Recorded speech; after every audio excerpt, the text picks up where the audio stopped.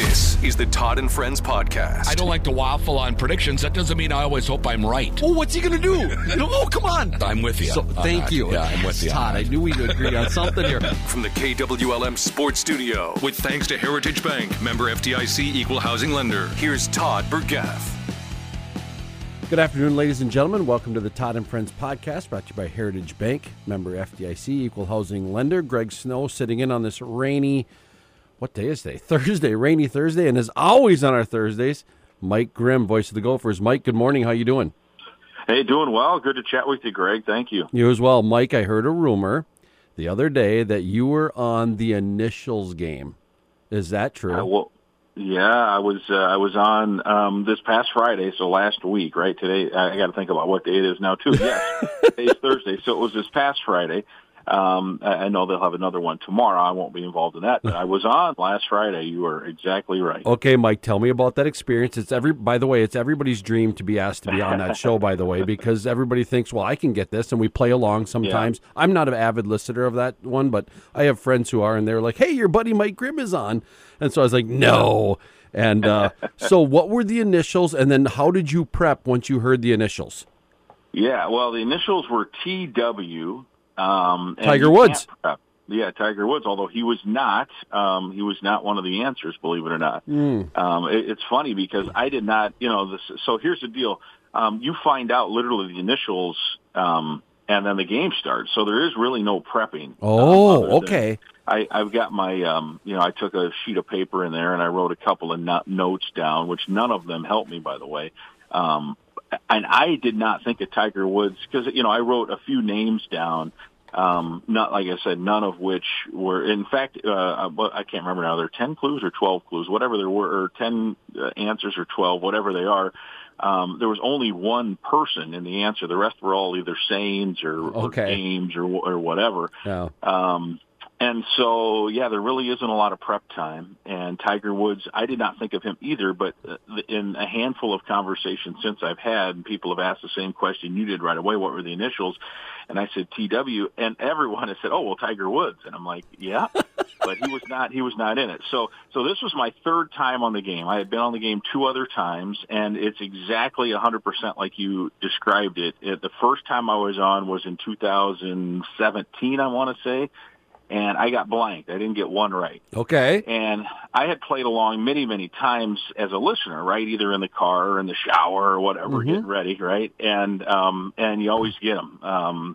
And especially, so Corey Cove is the morning, for those who don't know what the Initials game is, it's a Friday morning tradition now. In fact, last week, I think, was a 458th game that they've played. So it's every Friday they play it.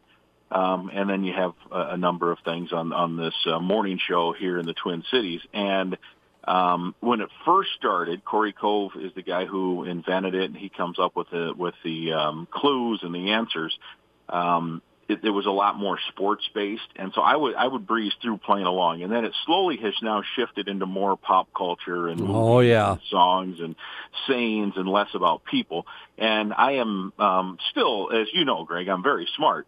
But I'm just kidding there, by the way. But as it's got into pop culture, I'm a little less hip. Right, you're not in that generation. Yeah, no, I'm not. And so even as I play along, I find that I have not gotten as many as maybe I did when he first started, when it was all sports, and that was came a little more natural for me. But so I was on once in 2017, I think, I'm going to say sometime in 2017. And got blank, didn't get one right. I don't even think I made a guess. Oh, boy. And it is exactly what you said. You think you know, and then when you're actually sitting in that seat with several others, it's like, whoa, man, your mind just goes nuts. Then I played again in 2018, and I got two. Oh. I did not win the game. I got two right, and kind of found a little comfort there. And then did not come back for a third time until last week. Now, COVID hit and they had to do a lot of different things. And also I go, during the football season, I'm on that show every Monday and every Wednesday morning. Okay. So I think they felt like, well, we've overused Mike. Well, I think they felt like like nobody wants to hear from Grimm twice is already enough. We definitely don't want to have him on a third time this week, for God's sakes, right? I mean, twice is more than anyone wants to hear from the clown anyway. So a number of factors have gone into it. So I was on last week, and as luck would have it, I ended up winning the game last week. So, you did not. Yes, I did. How many did you get, Mike? So I got 5. I was down. Wow. I was down 4-2, and got the last 2 to tie it, and then won the sudden death tiebreaker. So won at 5-4. Mike, that led me into my next question that you're going to answer easily then is, so I have a hard time when I'm listening, I've probably listened to it 15 times overall. I have a hard time remembering the previous clues, which kind of piggyback on each other. How does your mind work in regards to those? Was it easy to remember back, or did you pick out some key points? Yeah, I do remember. Yeah, I can remember them, and so that helped. However, in the particular time, in this particular game, on at least the last 3, I was absolutely in the dark. I just didn't know, and then a particular clue hit, and it just popped in my head. Wow! I mean, it was just lucky. So, like for example, the second to last one with TW, the answer was thumb war, right? Okay. Like 1, 2, 3, 4. I declare a thumb war, because that's TW. And so he said, this is done in pairs. I forget all the clues. One of the contestants, the famed meat sauce, guessed tiddlywinks. Okay. And that was not right. And I wasn't even thinking along even that it was a game. Do you do it in pairs? I don't know what it is. Somebody else guessed the waltz, because it's a dance thing. I believe that was the case. Oh, sure. And then on like clue 4 or 5, he said, these are declared. And the declare just clicked in my mind that, yeah, of course, 1, 2, 3, 4, I declare a thumb war, and I thought war, and so I buzzed in and got it. Wow. So now I'm behind 1. And then the tiebreaker, or I'm sorry, the one. So now I need to get the last one. If anyone else gets it, or Brian Oak, who's the legendary Twin Cities or Cities '97 music guy, like just an encyclopedia of music, great deep booming voice. I'm like, oh, thanks for having him on with me today. I sound like a soprano here, with Brian Oak next to me. So he's leading. He has 4. I have 3. I need this to tie. If anyone else gets it, including him, he wins. Because the other guys were not up close enough to tie. So they go through a bunch of clues. The answer, by the way, was, I'm trying to remember the way it went. I may have it mixed up a little bit, but trophy wife, which I think thumb war might have been the tiebreaker, but trophy wife was the of course, Corey Cove would pick that one, of course. Yeah, but it was the clues, and I can't remember exactly, but the clues were something like this often indicates status.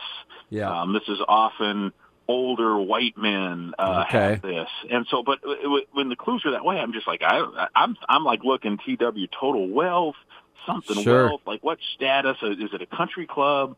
What is it? So it's not hitting yet. And then again, clue 4 or 5, he says something like a woman can be this. A gold-digging woman can be this, or something like that. And boom, right away, I'm like, okay, I said trophy wife. So that tied it. Then we went into overtime, and I won on the movie Teen Wolf. Teen Wolf was the... Michael J. Fox. Yeah, and that's what tipped it off. So it was the tiebreaker is only a 3-clue. You only get 3 clues. The first 2 I really did not know. And then the last clue, he said Michael J. Fox something. And the second I heard, I don't even remember the clue. I just remember when he said Michael J. Fox, it hit. And luckily for me, Brian Oak, because once you got the head-to-head, it was just me and him. Brian Oak, who is a big movie and music buff, did not. He was not that familiar with Teen Wolf. It just was his category. It just didn't hit. Just didn't fall into where it was. Was your buzz in Mike, or was it Grimmer? It was Grimm. I just said Grimm. Okay. I used my last name. Yeah. Last name. All right. Well, we got to know what status you are. You know, all the hip hop people go by one name, and so Mike, if you're going to be in that category. But anyways, Mike, thanks for sharing. That's everybody. I'm serious. That's a lot of people's dream is to be asked to be on that show. So it was fun. It was really fun, and it was pretty. And I'm not just saying it. It was. I think it was pretty good radio because it was a good game. It went down to the wire. It involved a comeback. It's a great sports story too. So there we go. And again, there's literally not much skill involved. So I'm not trying to suggest that. Because I had one of my buddies text me. He's like, "Man, that was clutch." I'm like, "Yeah, clutch, right?" Because so awesome. It's so fun. I do think it'd be interesting because I do not get nervous. I get energetic, like even for a football broadcast, Minnesota and Penn State or Minnesota and the Hawkeyes or whoever. I really don't get nervous because I feel like I've prepped. I'm ready for the broadcast. I get some energy, right? I have this, I wouldn't say butterflies, but I'm just excited. I'm excited more than nervous. I think it would be interesting if they would, as part of the game, do like a heart monitor because I could feel my heart beating. Like I was nervous. It's like shooting a deer. I get nervous. It's like deer hunting. Right? Yeah. So I remember I haven't seen it this year much, but I just haven't watched a lot of races. But last year I watched some NASCAR races, and they would have these heart monitors on the drivers, and and I don't know whether you can read in too much because. If you're driving at 220 miles an hour and your heart rate is still at, 67, you're probably, not human. So I don't know if that's anything to brag about, but it was funny how some drivers, their hearts just the whole race and others are just nice and calm. And others, when there's a wreck in front of them, you can just see the peak in the heart rate.